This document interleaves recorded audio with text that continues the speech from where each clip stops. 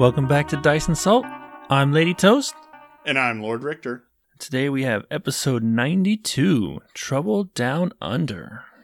I guess we can start off by saying this is a almost entirely combat-based episode, so...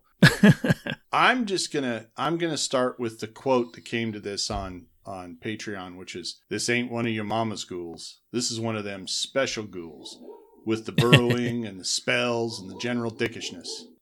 Ghouls are all about dickishness. I mean, they got the I touch you and you're frozen in place thing going on. In order to be special, it has to be a lot more specific dickishness. Yeah, this one's got spells. Well, yeah, but let's see what he does with it. I mean, one hungry earth does not, make a deal here. Yeah, I mean, especially when the party basically gets out of it with almost no problem. A little bit of issue with mechanics, but for the most part. Yeah, so I guess it kind of opens up with the party, apparently trying to be eaten alive by the earth. But Teoblith casts Dimension Door, I'm pretty sure is what he used. Yes. It was a Dimension Door. And he basically pulls everyone out of harm's way, which is nice, but he technically doesn't have enough, I don't know what you call it, levels to pull that many people.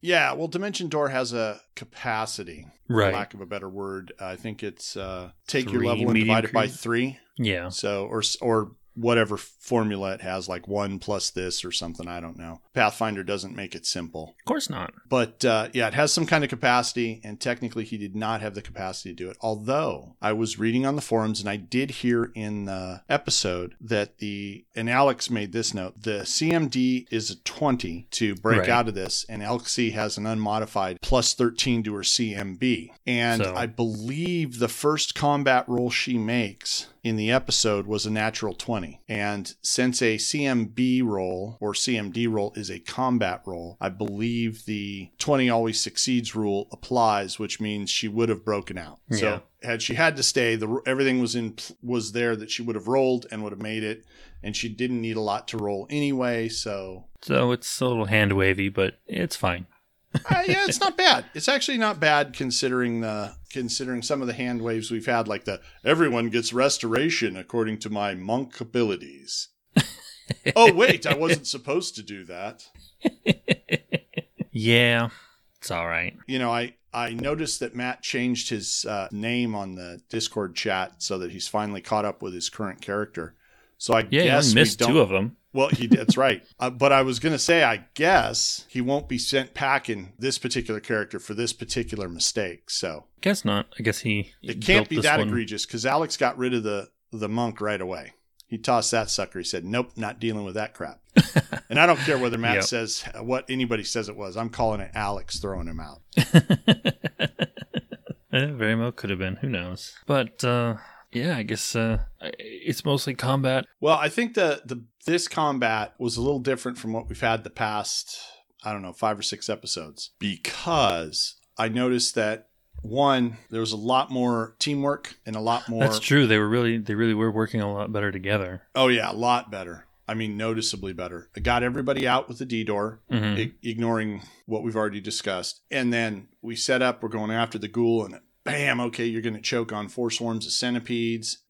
Which is disgusting and gross. Yep. But yeah, they left it up to the one person who could pretty much deal with all of them all at once, which was smart. Arginus so that they could still go after... With the area of effect. Everything about this is them handling it and keeping it up. And through the whole fight, they keep up the coordination and the teamwork and the making choices that, are paying attention to what their companions are doing and then laying down the right kind of fire to take the threats out. And it was just really good.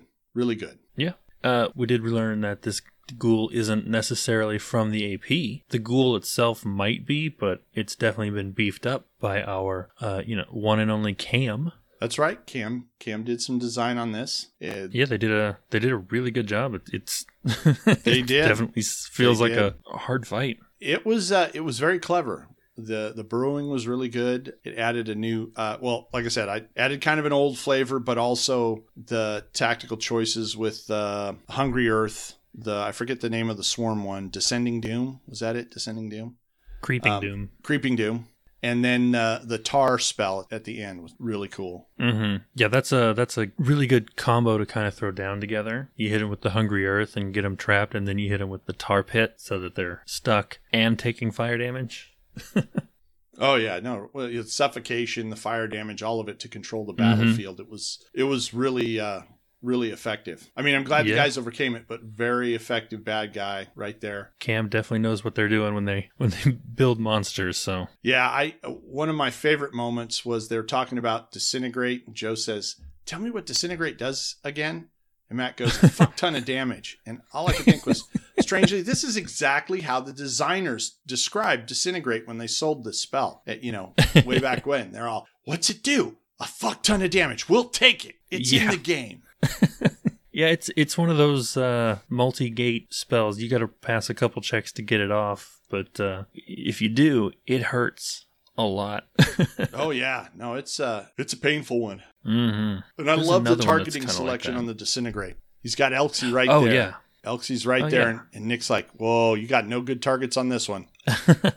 And then, like, well, no, I'm going to go for the one that's being the most troublesome, the one that could pose the most threat, or the one that is posing the most threat, because he can't see Uhtred at the moment. Oh, right. Couldn't see Uhtred because he's used the greater invisibility, I think. Mm-hmm. And he doesn't know that he's standing right there. Despite the fact that Uhtred gets a pretty decent hit in, he still rolls his concentration check to get the disintegrate off, which is pretty impressive. Yeah, that was pretty beefy. Pretty scary. Yeah. It was a good fight. It was a lot of fun. I don't have a whole lot to say because I don't really want to just go over the whole fight. Yeah. Because we're kind of at the end of the notes.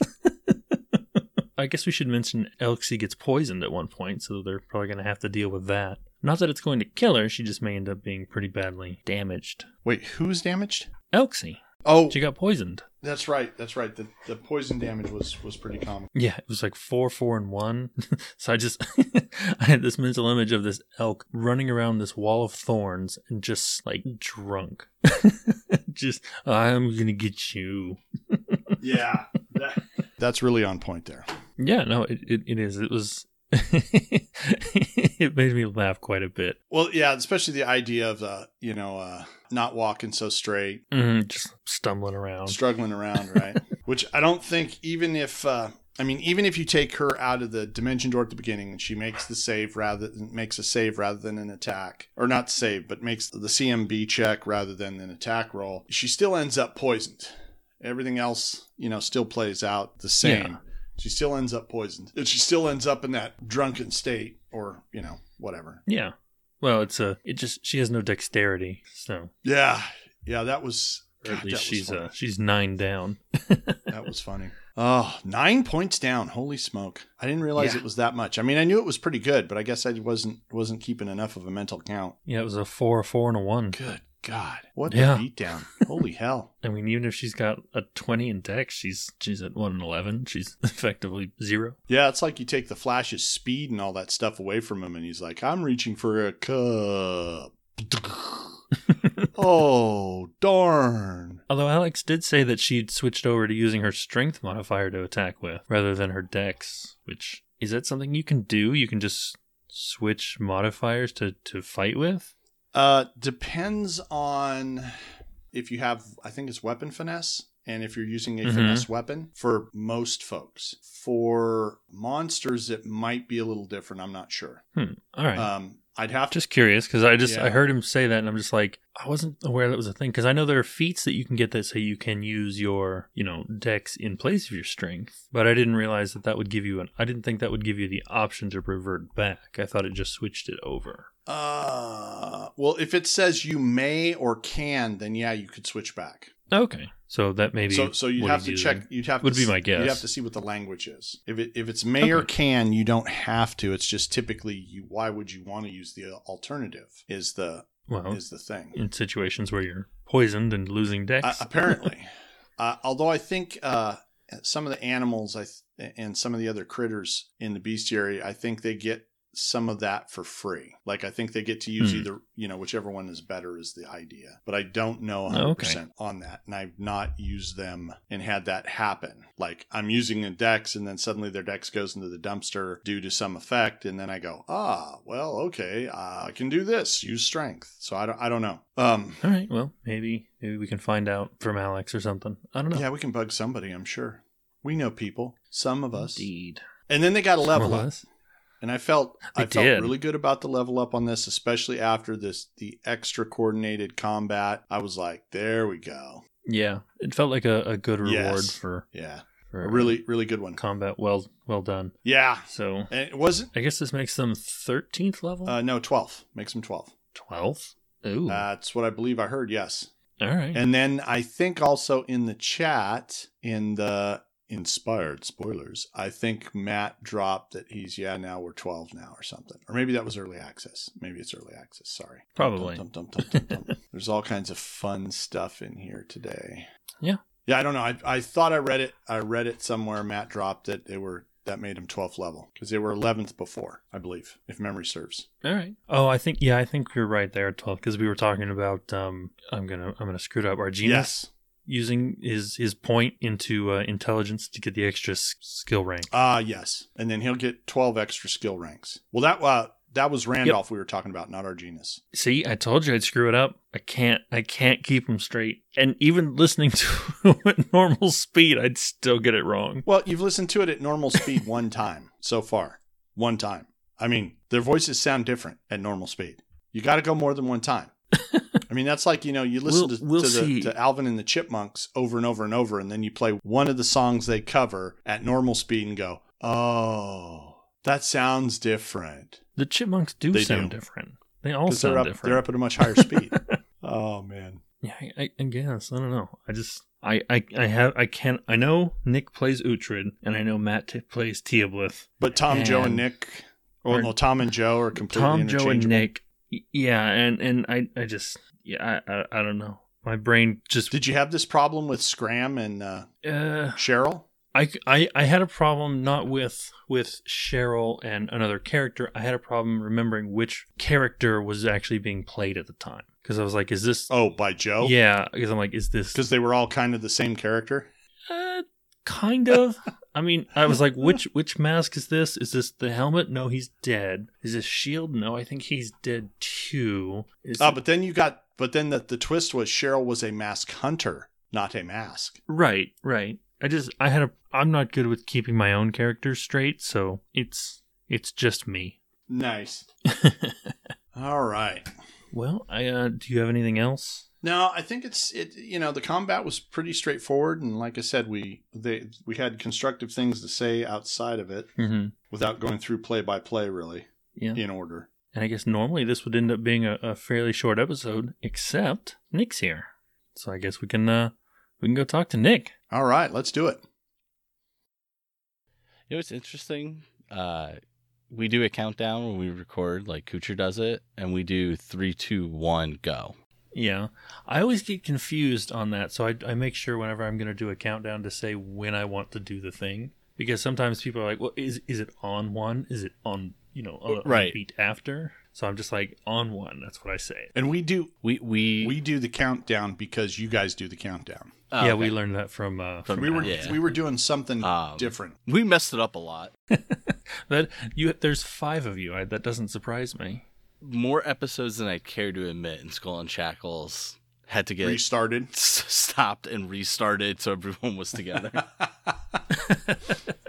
and luckily, who was the biggest culprit? You? No, Joe, by a mile. Oh God! The number of times Kucher would be like, "All right, everybody ready?" Everyone says yes, and then Joe and Kucher will start counting down. And he'll just be like, "Wait, no!" Like, I know I said I was ready, but I'm not ready. That doesn't surprise me in the least at all. When we were meeting in person, it was like, so nice because it was just basically Kucher was like, "Everybody ready? Yep."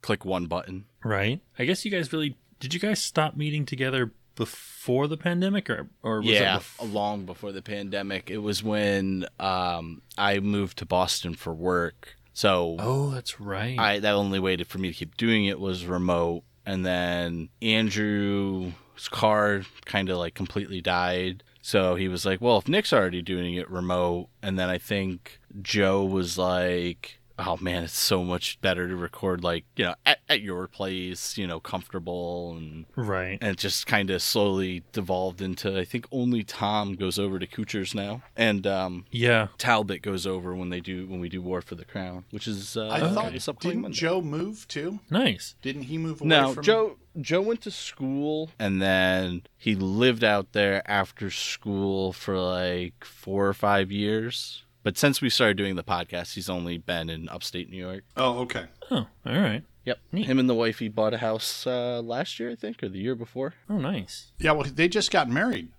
last year, right? Or was yeah, that a couple years it was now? like, I think it's like January something is Oh, their okay. 1 year Okay. anniversary. Oh man, Nice. they grow up so We're fast. out here They do. giving out people's information.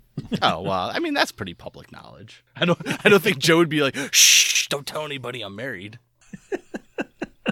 No, that's true, I guess. I just thought it was fun. Well, wouldn't Joe say something like, "Shh"? Remember, it's Ralphus Lorenzo that got married. Yeah, no. If you ever met Joe's wife, that would not have flown. I have not met her yet. Yeah, Joe's wife is does a good job of reeling Joe back into somewhat sane levels. She deserves so much more than she's probably getting at that point. Yeah, it was funny. So much more praise. The first couple of years when they were dating, we would like, you know, go out as a group somewhere, and Joe was just being Joe, and she'd look at me and be like, "Is he for real?" I'm like, "Yo, Eden, totally not my problem anymore. Have fun with that." Because I put in 15 years, like. It's always fun to pawn your friends off on their significant others at that Yeah, point. she made that choice. Like, one of my all-time favorite stories of mine and Joe's is the time Joe stranded me on 4th of July. Like about 35 minutes north of us is like this summer retreat area on this huge lake called Lake George, and yeah, we went up there for 4th of July, and it resulted in me sitting on like a bench at 3:30 in the morning. And I looked at it and was like, well, this might be where I'm spending the night tonight. Oh, no.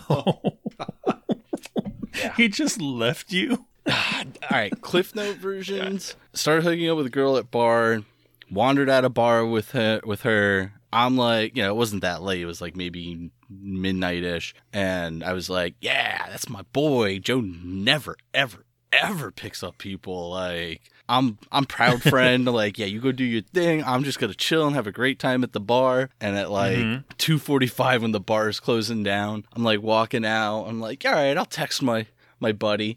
Get no response. I had like a 20-minute walk to where the car was. I'm like, no big deal. My boy's getting it. Like, I'm happy for him. This is great, right? Like, get all the way. I turned the corner to the street where we parked his car. The car's gone, and I was like, oh God. boy. And no. I was more of like, I started getting scared because I was like, man, we were drinking. Like, is he okay? Did he get arrested? Did he like wrap his car around a tree? Like, I'm like, just like, I'm not even mad. I'm just concerned, right? Right. Yeah, that story deserves its whole. Maybe if you guys come to the final hangout, I'll have a good time to really lay it out. Sounds fun. I will definitely be there for that. Nice. I was planning to be there anyway. But now you have extra incentive. That's right. Exactly. Maybe we'll just make the whole thing the crazy shenanigans that Joe's dragged me into. Like the time we crashed a wedding. Oh, Jesus. Oh, my God. That's another good one. You know, like people have that friend that just like Everybody's got into shit. got an asshole friend. And Yeah. Joe's Yeah, your there you asshole go. I friend. don't even think. No, Richter's He's not really the nailing asshole it. friend. No, He's just. he's Oh, he right- is? Okay. right on, Okay. yeah. We used to say growing up that, you know, well, he's our Yep. asshole. And by the way, All right. I mean, I've met Joe. He doesn't I'm feel totally like an ripping asshole. that off of Hot Tub Time Machine because they had that friend in there that was all Well, crazy. Yeah, Joe is our friend that was inspired by. He's like, you haven't seen Joe get like inebriated, like really inebriated. When he's like not sober, he can get assholey. Huh. All right. Not in like a mean way, but just like, dude, are you fucking for real right now? Like, you don't say that. All right. Then. I mean, he's literally the only one at this point we haven't had on here, and I very much look forward to those Oh, yeah. shenanigans. Well, unless he's like drinking or something, you won't get Well, that joke. yeah. No. Just story-wise, I guess. And these were also more in our youthful days. You're not that youthful now? Nah, we're still You just youthful. feel youthful. You're not yet I 35, I right? wrongly. Well, Yeah. Part of the reason why I called Axel out on that whole thing was because I'm a big believer that your prime of life is from like 30 to 75. Yeah. So I would argue I'm only just barely started the prime. I can get behind that. I can get behind There that. you go, 'Cause, I mean, Alex. you don't actually. Most people don't actually stop growing till like 25 or something. I mean, it's marginal growth most of the time in those later years, but you don't really stop until about that time in your early 20s. Even I think most people aren't stopping by. I mean, think about it. Like your early 20s, you're like, you probably don't have your career well defined, or even if you know what you want to do, you're just starting it. Like, you don't have kids, you don't have like a home, like you don't really know who you are still. No, totally. Like everyone's like, oh, your 20s, your 20s. It's like, dude, no, your 20s kind of suck. Your 20s are just a blur of alcohol and partying. It's once you get through that stage, then you really start to like do life properly. In my I would opinion. agree. Oh, I must have missed that thing because I didn't do a whole lot of drinking or anything in my 20s, and I think I've done more drinking in the past year than I did in my entire 20s. You know, it's funny you say that, Tis, because I also didn't drink a lot in my 20s. I just like never been a drinker. Yeah. Give me some weed though, hell yeah. I was never that person either. I love smoking. I smoke every time we record. Well, we always used to be able to hear your vape. Yeah, I mean, you can still hear it from time to time. Depends on how lazy Kuchar's feeling about the editing. I still don't know how he does that with 5 of you. Well, it's not too bad because like I'm the emergency editor. Like luckily, Oh, I didn't know that. yeah. So Matt took it on originally because he has a lot. He basically, if he has like a holiday or an extra day off during the week, there's a delay in him getting the editing done because he's not at work. He literally does all the editing at his job. Oh, wow. Yeah, but like when he was had to go in the hospital with COVID, when we were finishing up Skull and Shackles, I was like doing all the editing while he was recovering. When you have Oh my God, multiple was that chats, really- it's not that much different because you just play them all together and then stop when you need to silence he something had it bad out. enough he went into the hospital. Yeah. Was it? Holy crap! That's Yeah. a pretty. It good wasn't scare, like- guys. Yes and no. Like he had it bad enough where he did have to go to the hospital, but they were pretty much like, you need some oxygen. I think he was only in it for like, it was less than a week. It was like maybe 3 to 5 The only days. two people that I know were people that I knew personally that went into the hospital for COVID. Both of them died. Oh, my aunt went in. My aunt was really bad when she went to the hospital, but she ended up getting Oh, better. man. Well, I'm glad. I'm glad. I just Yeah. Yeah, I'm very Oh glad. man, fucking bastard. I know Should what have you mean. croaked. No. it's crazy how the severity varies so much from person to Well, person. and it's also, I think Matt had mentioned he was getting the vaccines and stuff like that Mhm. I think it was actually before that because before any vaccines. when did I got the vaccine? Matt went in the hospital right before Christmas, and I think he got out either Christmas Eve or Christmas Oh, in Day. 2020? And 2021? 2019, okay. yeah, because I got my vax 2 weeks later, and I was the second earliest group because I was a first responder. So it was like, I think it was like elderly and medical professions were group 1, and then group 2 that they were letting people get it was first responders, school teachers. So he couldn't even get it when he went into I know the I could hospital. get it right away. I was able to get it right away because of diabetes. Yeah. So they had me in there, although it's not, mine it's just bad, bad habits eating wise is what the bulk of that is. Dude, I'm destined for diabetes. I actually am looking at 4 cinnamon buttons in front of me. Oh, geez. I'm not that bad, but I eat terribly. I'm trying to do something about it. Well, it's Recently, not but- just the sweets. It's like if you're carb heavy, pastas and stuff like that. I am. Yeah, that I is, am. that Pasta gonna is plow my your pasta is my ass. number one. When I was still a restaurant chef, I ate so bad. Like if I came home, it was like the last thing I wanted to do was cook. So it was like Chef Boyardee, Exactly. like Oh, God, just yeah. canned shit I could throw in the microwave and heat up. Like, Exactly. You don't want to do your work at home. yeah. Which is why, you can always tell the mechanic's car at a mechanic shop because it's the rattiest looking Yep. one out there because he doesn't want to fucking fix it. After cooking 500 steaks in a shift, you're just like, I don't want to be anywhere near a stove, grill, or any of that. I get that completely. So Oh, man. I guess we should ask you actual podcast questions rather than just get stories out of you. Yeah, you don't have to ask me questions. Yeah. We could just hang out and shoot the shit. No, that works too.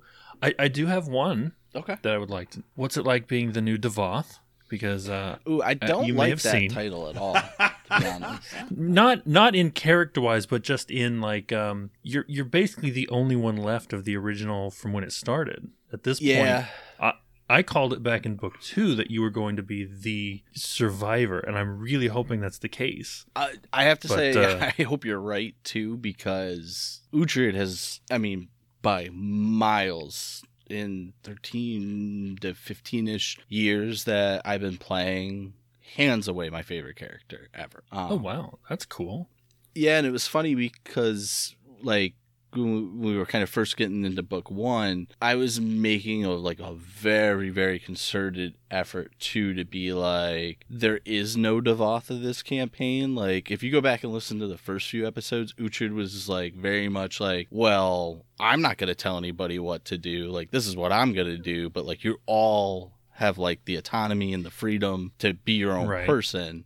I think that was something that kind of all of us towards the end of Skull and Shackles, and like Skull and Shackles kind of forces you into that position. Like, you have a captain and a first mate and a quartermaster. Right. So it's like that built-in hierarchy. And That's very true.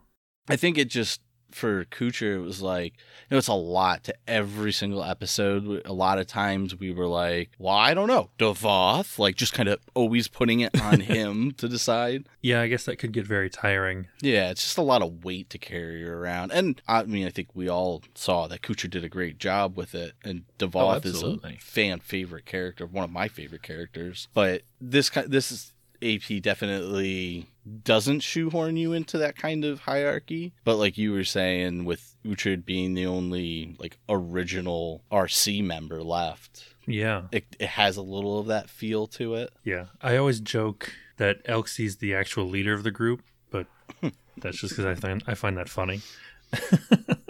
Yeah, I think Uhtred's but- still a little bit on the fence of like, not as like Elxie got bad intentions or motives, but like he definitely is not sold on Erasne, and not sure how much of Elxie's newfound free will is actual free will. Yeah. Yeah, it's just, I mean- I don't know, an undead. That's so not like them to just be like, oh, you creature, let me give you free will. Oh, I have no doubts that she did it for her own purposes, but like, I don't know, maybe I don't want to call her a unique undead.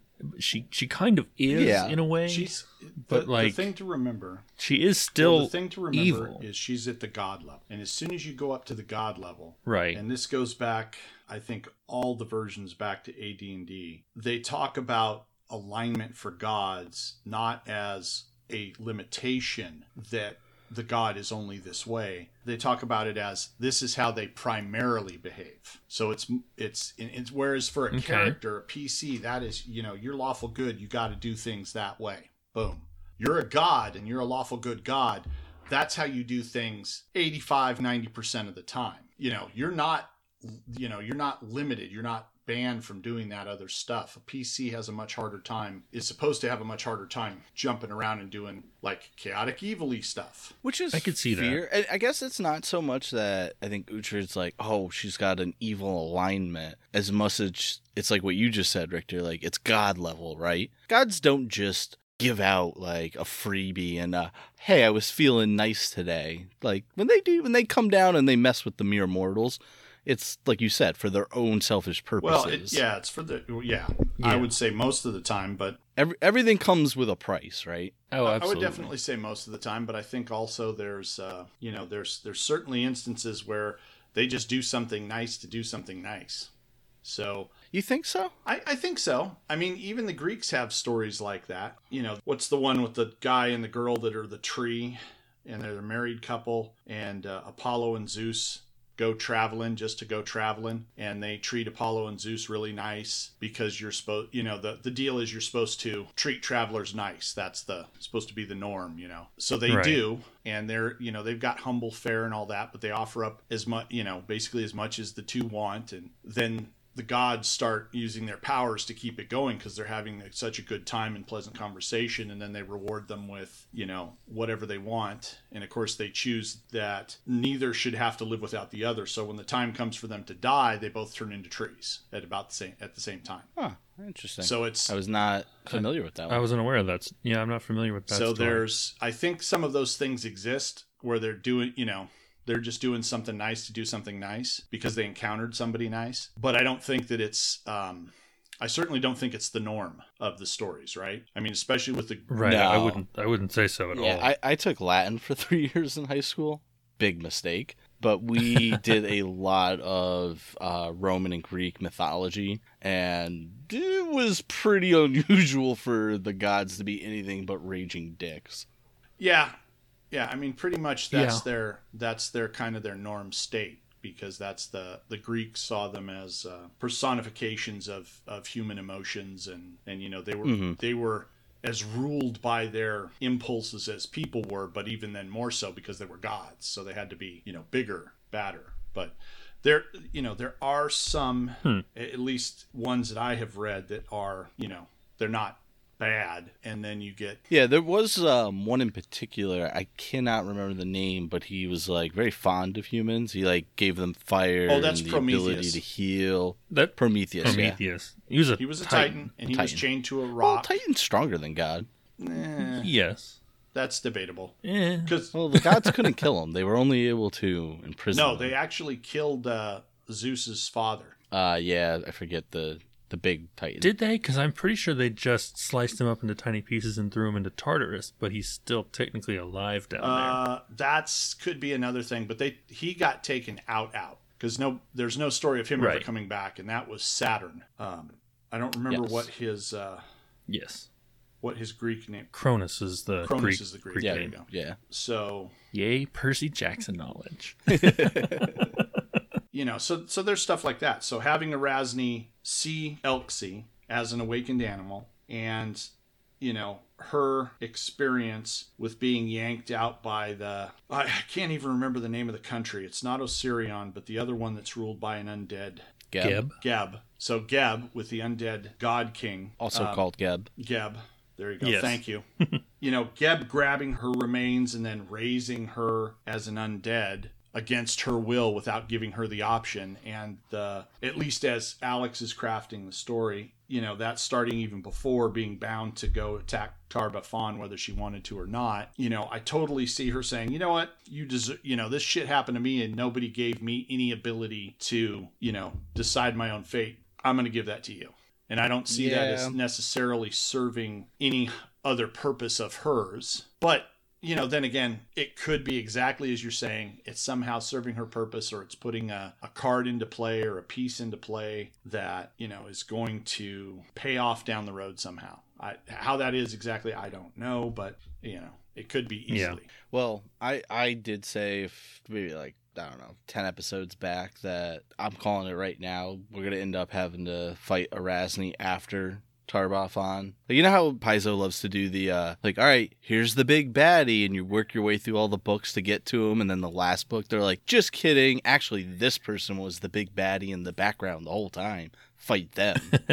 I'm thinking they're going to do that with Erasne. Yeah, I haven't... See, I had a much different theory about it, which was that Erasne ends up in the fight probably in the end of book 5, I would imagine, and she just gets her ass beat and essentially dies again, or something similar, and then the PCs are the ones that actually have to end up finishing the job. But that's my theory. I don't know. Maybe.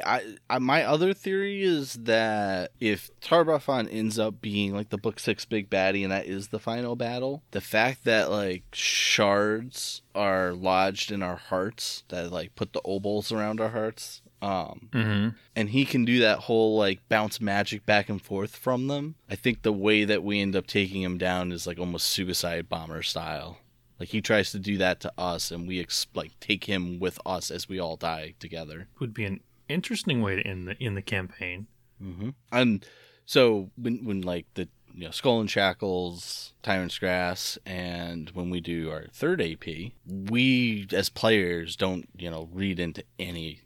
So like everything that happens is like getting it for the very first time. So I have zero idea where this AP is going to actually end on, other than at some point we're going to fight the Whispering Tyrant. I mean, I've looked up other APs and kind of read through some of them, but not like sat down and read the books or anything.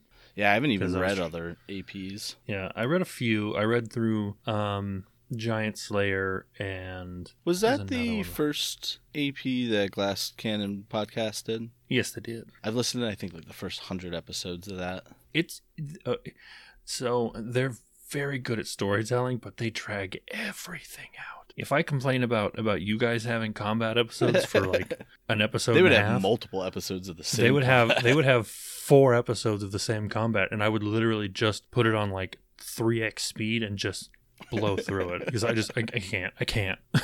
I just Yeah, we're trying to work on Toast tolerance. They're very good for storytellers, combat. but my God. Oh, I'm aware. I listen to Dice and Salt. Thank you, sir. I didn't say that you didn't, sir. I was just saying we're trying to work on it. We're trying to educate her on how awesome combat can be. I called you out, Toast, about that. Was it not the last episode we recorded? Three episodes ago, at the very end, right before our Sias, and freaking Kucher edited it out. Oh no!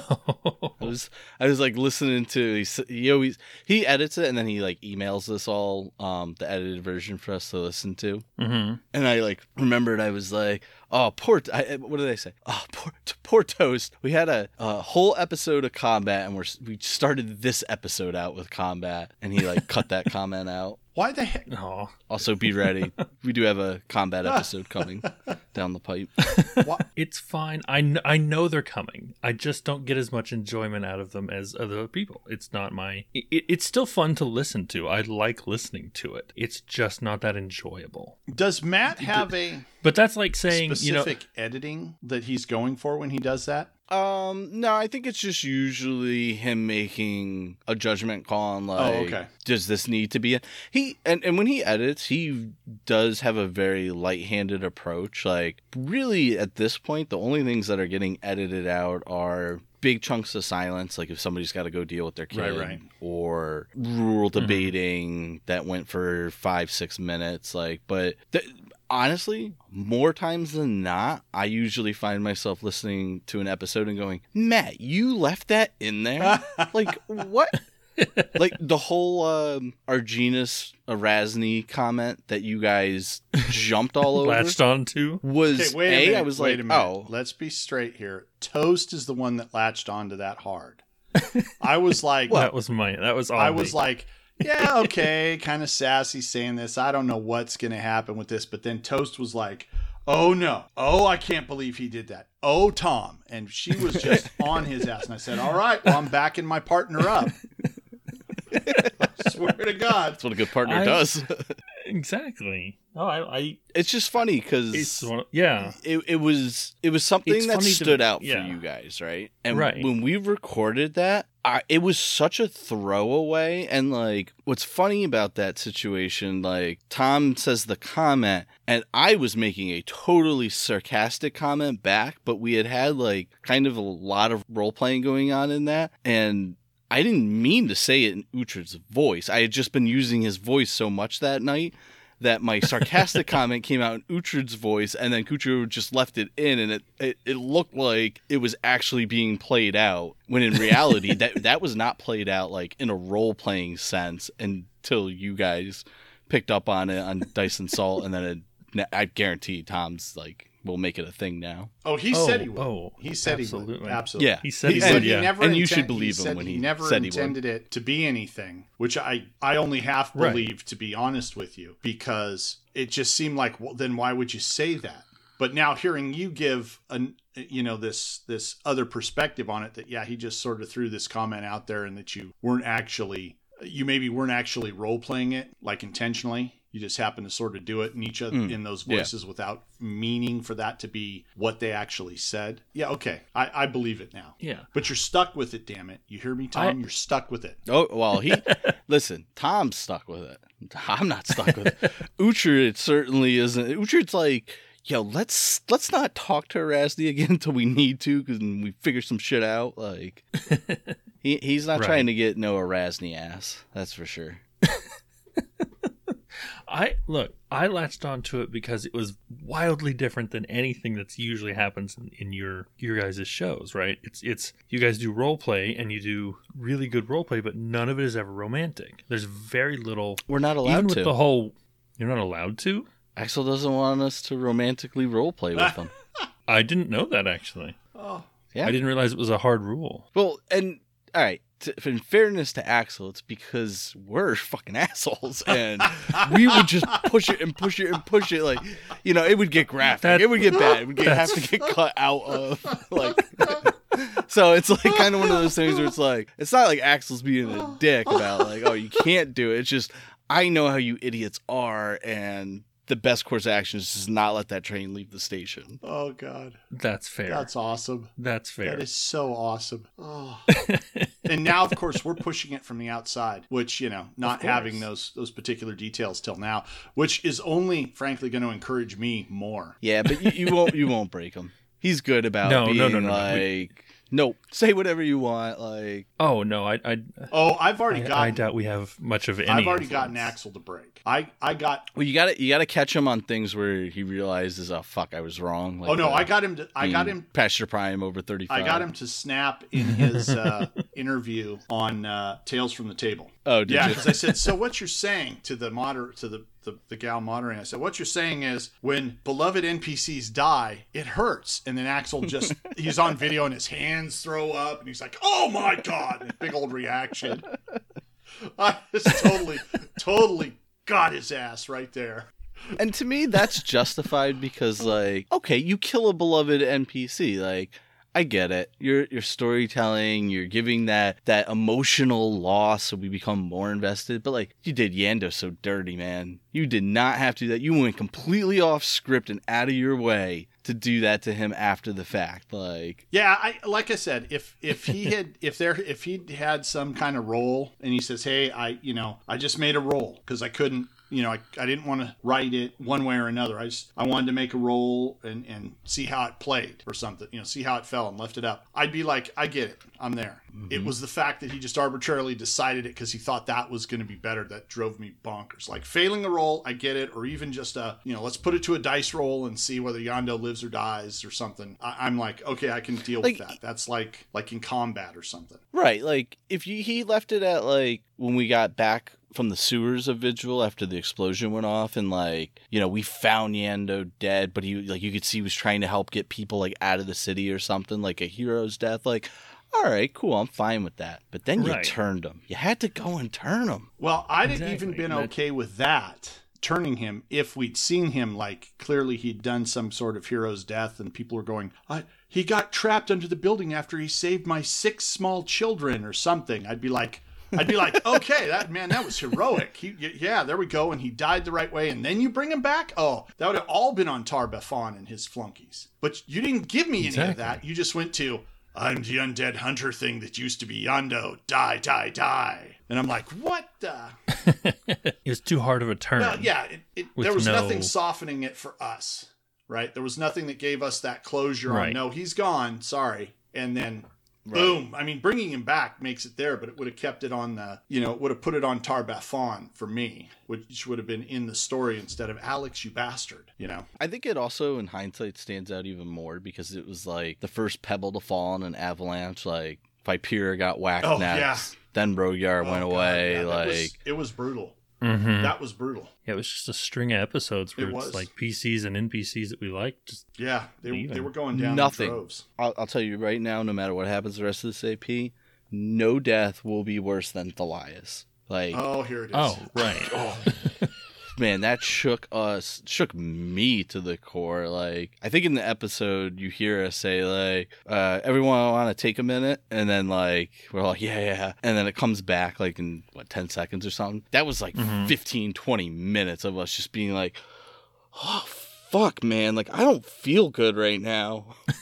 Yeah, that was was super brutal. I was surprised at that. I mean, I get that it's dice rolls, and that could happen at any time, but that was brutal, super brutal. And I had to put my power dice down for a while. I understand why you would do that. I think it also has to do with the specific crit that they got was just very brutal. Ridiculously brutal. I mean, it's just short of like decapitation. It's like I think it might be broke worse. his back or something. Yeah, and then I think Axel flavored it like ripping him to pieces, like limb from limb. Yeah, like two big chunks. I think he like tore him in half or something. Yeah, it was exceptionally vicious and brutal, exceptionally so. And to me, and it really hasn't gotten better. No. There's not a lot better on that. There's a lot of brutality. The thing to me that made that one stand out from others is that as the rolls are happening, Alex is going. You can hear him through the thing going, Oh God, it rolled a 20. I should stop. I should stop rolling these. I didn't know the power. And another 20. Oh God, I should put these away. And another 20. Oh dear Lord, why am I continuing to use these dice? Oh, and there's another 20. And I'm like, I wonder why you're continuing to use these dice. I really do wonder, So one of the things you said that's caught me here, and I don't say this to equate your throwaway line or Tom's throwaway line about he's going to hook up with Erasne to this in terms of importance in any degree. But you do know that one of the most famous things in our lifetimes, a little before our lifetimes, but that we know of in our lifetimes, one of the most famous phrases, with great power comes great responsibility, was 100% a throwaway, right? Stanley has flat said, I think he never he needed like filler. He's like, I just needed a filler throwaway line, something that was poignant for that moment, and bam, then I got it. And he goes, I don't understand what the hell people are still talking about it with it. It's just blew his mind. Yeah, I mean, I think I've said before, it's like it's always the things you don't expect to be picked up on that usually get blown either out of proportion or I don't want to say taken out of context, but I mean like the things that end up being the things that stick in everyone's memory aren't the things that you would probably intend. Oh man, I can't tell you how many times when we record an episode and like something will happen and I'm like, oh, they're gonna love this when they hear it, and then it either like nobody makes any note of it, or like a couple episodes on Dice and Salt when we were fighting the Venus flytrap things. Axel rolled 4 natural 20s on Uhtred, and I thought at the very least you were going to take a victory lap, Toast, because I think I made a comment like, the Toast dice, they know what's up. I'm gonna like they're bane of their existence or something, and just you guys like didn't pick up on it at all. And it's just interesting how when we record, there's things that I'm like, oh yeah, that'll get picked up on because it was, to me, something that stood out in the episode. Sometimes it does, sometimes it just completely doesn't. It's like your guys' show is really neat because when every time I get to listen to it, it's like it's cool to see what stood out to you guys in comparison to what I thought might or wouldn't. Like, well, I know I've told you before, I love every time I get any kind of shout out in the episodes. That just tickles me pink. And I especially liked this episode. I did not make a comment about it in our regular episode and saved it for the interview because it was so much stuff. Not a lot of good targets here. And if you throw it at Elksy, who you think can take it, Richter's gonna, pillage and riot and burn things to the ground. And I'm just all, yeah. Because I enjoyed the shout-outs. Because I thought he was going to go after Elksy in that moment. I absolutely thought he was trying to protect him. I thought Elksy might be a target because I figured Elksy had enough hit points to soak it. Because that seemed to be what we had determined last time Elksy took a disintegrate. But I think it was a harm spell. Oh, I'm sorry. You're right. It was a harm spell. Yeah, it was a harm. Yeah, Elksy's pretty tanky. I enjoyed the heck out of her. Yeah, I do too. I am glad that as much as I may have skepticism behind Elksy and Erasne, I like that Axel brought her back in. If nothing else, it's just I get a lot of joy out of seeing Joe having all of his characters back, right? and Right. that the power structure is still basically the same. Elxie's the strongest. Thalias is behind her, but ahead of Randolph. Like, it's just comedic joy for me. Yeah, I think that's fun. I guess the other question I kind of had for you is, do you enjoy having Alex playing basically a GM PC? Is that something you guys usually do, or is this new for you guys?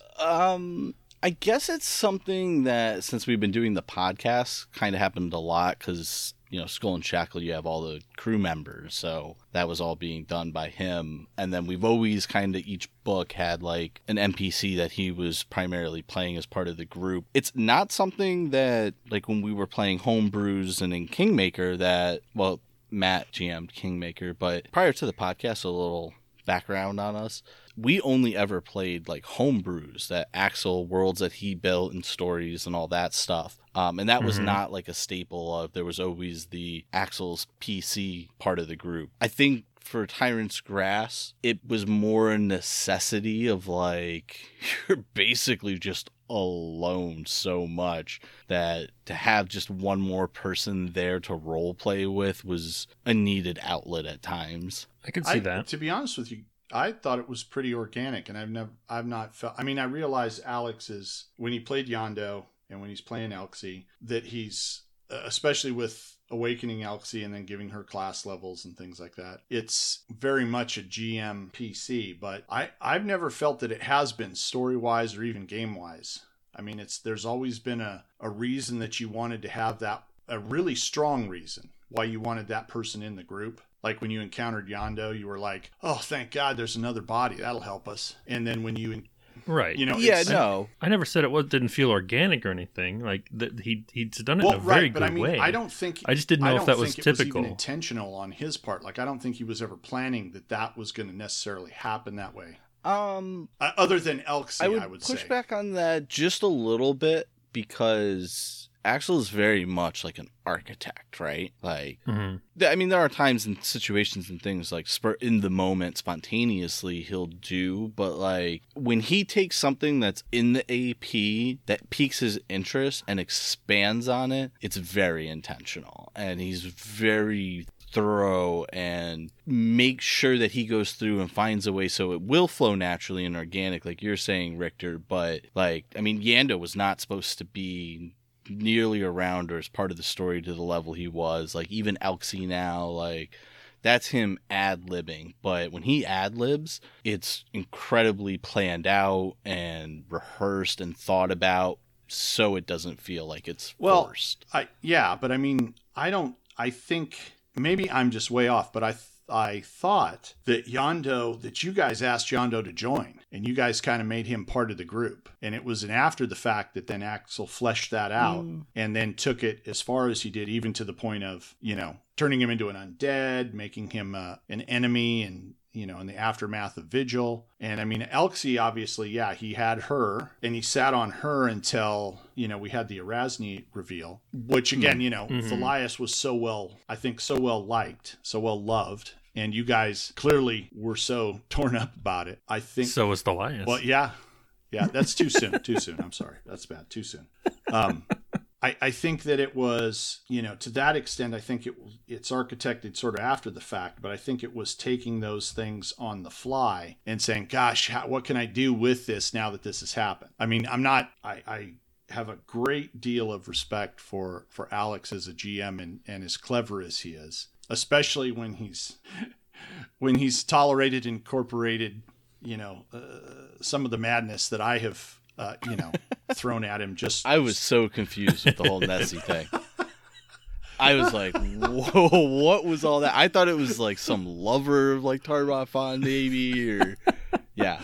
Oh, no. It was a lover of Tar-Baphon. That's how I pitched it. But it was strictly, I just was there in the chat and I'm like, you know what? I need to throw something wild and crazy out. I don't know why I had that urge to do it, but I'm like, I'm throwing something out there and I'm going to do this. And it's going to be so wild that it can't possibly be real. And this'll be cool. This'll be fun. And so, you know, that's where I dropped the Nessie subplot, you know, Tar-Baphon's former lover, you know, cast out and exiled and all this stuff. And, you know, and even in the interviews with Alex, he's like, where did you, you know, I was like, I didn't know what the hell you were doing until suddenly I just, you know, realized I don't think he did, to be Yeah, honest. well, he said he realized at one point, he says he's got to just be doing it for fun. It's got to just be a total spoof on nothing. He's just throwing shit out there, which is all that I was doing. So, I mean, putting up with all that and, like I said, and crafting it in an entertaining and funny way. And, I mean, I have a huge deal of respect for his ability to do that. But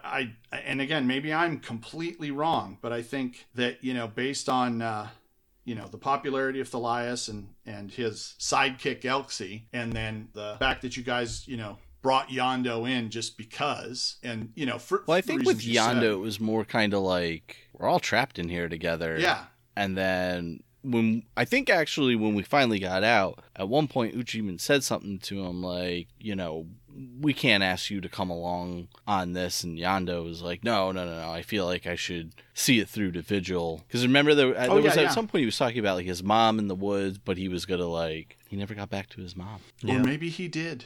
We can only hope. Well, maybe not hope that. Yeah, I don't know that I would hope that, because the only free time he had, yeah, he was not a good person at that point. It seems to me, obviously some of these things, when you come down far enough, I think it's a storytelling decision. I just think that it originally spawned out of and again, maybe I'm completely misreading this. I think it originally spawned out of your guys' choices in game, much like we'll have to bring it up at the Book 4 retrospect, because the only person that can really answer it is Axel. Yeah, but will he? Probably, maybe, possibly. I don't see why he wouldn't want to. He's usually pretty good about giving an explanation as to why he did something, as long as it doesn't have it's finished. It's like tied up, right? Yeah, as long as he's not giving out, future spoilers or whatever. That's my job. Yeah, we know. Erasni. Gee, we should stop talking about. Hey, I only said it once. Erasni. I only said it once, and I was the first one to say it, so it's understandable. No, you said it. I didn't more say than it once. a minute and a half after the first person said it. Yeah. No, I said it once. Just talk. Oh God.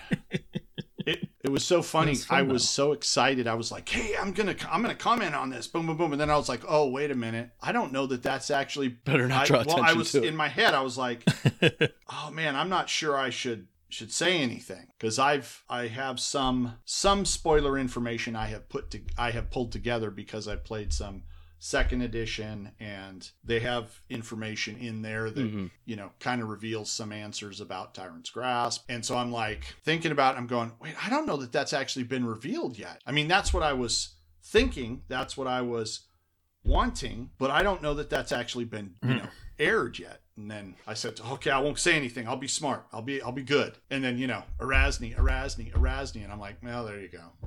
See, that's a situation where us having a buffer actually works against us. Because when we had done that retrospective, we have recorded I think it was 3 episodes into the next book. And you've been at basically at Crix's death at that point. Yeah, a lot of times in the Discord, somebody will say something about the episode that came out on Friday. And I'm like, oh, wait, what? Did that happen? Because it was almost a month ago sometimes. You mean for us. that time Tom got his Scram got the arcane sight permanently on his eyeballs, and my first comment was, yeah, till somebody dispels it. Yeah, like that. That's so awesome. You guys do a great job though of keeping it under your hats. You do a fantastic job of it. Oh yeah. Yeah, we've been pretty good about that. I mean, I think the Erasni thing is the only time I can think of that you guys have actually given out spoilers of that magnitude. I mean, there might have been small bits. I think we've done some teasers, right. But as far as just straight up, oh shit, we should not have said that. I think that's the only time I can think of. Well, it's easy for me because I'm so bad at social media. I'm hardly ever posting anything in the Discord or whatnot. That's fine. We know you're around, and if we need you, you'll be there. I can be found, that's for sure. Joe's the one that's hard to pin down. Yeah, and it's no easier in real life. I remember, I'll give you a short story. Just something to wrap us up with. Me and Joe at one point had an apartment together, and I'm sitting, Joe was used to be very nocturnal, right? Sleep during the day, up during the night. And it was 4 or 5 in the afternoon, right? So not that late. And Joe was asleep, and I'm sitting in the living room playing on the computer, and all of a sudden I hear like our back door open, and I can hear Joe's father's voice saying, "Hello? Anybody home?" And I was like, "What the fuck, Mr. T?" Like, "Yeah, hey, what's going on?" And he's like, "Oh, hey, Nick, have you seen Joe?" I was like, "Yeah, he's asleep in his bedroom." He's like, oh, okay. We haven't been able to get hold of him for like 3 or 4 days. Just wanted to make sure he was still alive. And I was like, "Oh yeah, no, he's totally fine. I've seen him the last 3 or 4 days. Oh my God. Totally good. Just sleeping. No worries." That's amazing. I can totally see that too. Yeah. And I was like, "Oh yeah, he's right in there if you want to go see him." He's like, "Oh no, just making sure he's alive. Like, have a good night. See ya." Just leaves. Oh, shit. I'm just hoping his wife doesn't have to do that. No, there's no way. If he didn't come home, she'd be like, "What the fuck? I'm calling the cops. Like, my husband's missing." Well, Fair. She's probably very responsible. his commentary to me, he pretty much, lives like he should, which is in fear of his wife. So, I mean, Well, I feel like that's not a fair statement, because if Joe just lived like a normal person, he probably wouldn't have to live in fear of his wife. So, hey, I live in fear of my wife, okay? well, I mean, a happy wife, a happy life. That's where it like, is. That's where it nobody's is. So Joe that. is pulling out whatever little reserves of responsibility he has and focusing it on her. And we just kind of take it, we get it Yes. in the shaft because we're just not her. Yep. Not that he forgets us. But, oh, man. Right. Well, I don't know if I don't have any other questions for you. I'm always here to listen to funny anecdotes, but Yeah, I also have that's a to good edit one. this thing. So Yeah, it's true. so usually we wrap these things up in about an hour. I think So we're right on time. I'm pretty much there. So Perfect. thanks for coming out, Nick. I know you're. Yep. Been doing this a while. I know how it works. Thanks for coming out. I know you're Thanks for having usually me. pretty busy. Yeah, like during the school year, during the semester, it's nice because you were like, "Could you do 10 o'clock, or is that going to be too late?" And I was like, "No, that's actually like perfect." Yeah, I know because we're literally spanning the country here with people on both coasts. So Damn you, Richter. Damn me all to hell. Just remember, I disappear, so goes some funding. That's my ace in the hole. No, I'm saying damn you because you should be Oh, closer. yeah. Well, if I was closer, I'd be hanging out with you guys all the time. That's what I'm saying. You're too far away. Oh, well, now that Yeah. you're saying you want me, okay. well, thanks for coming by, Nick. That's going to do it for us this week. You can find us and the players on the Inspired Incompetence Discord. Links can be found at inspiredincompetence.com. I'm Lady Toast. And I'm Lord Richter. See you next week. Bye. Bye.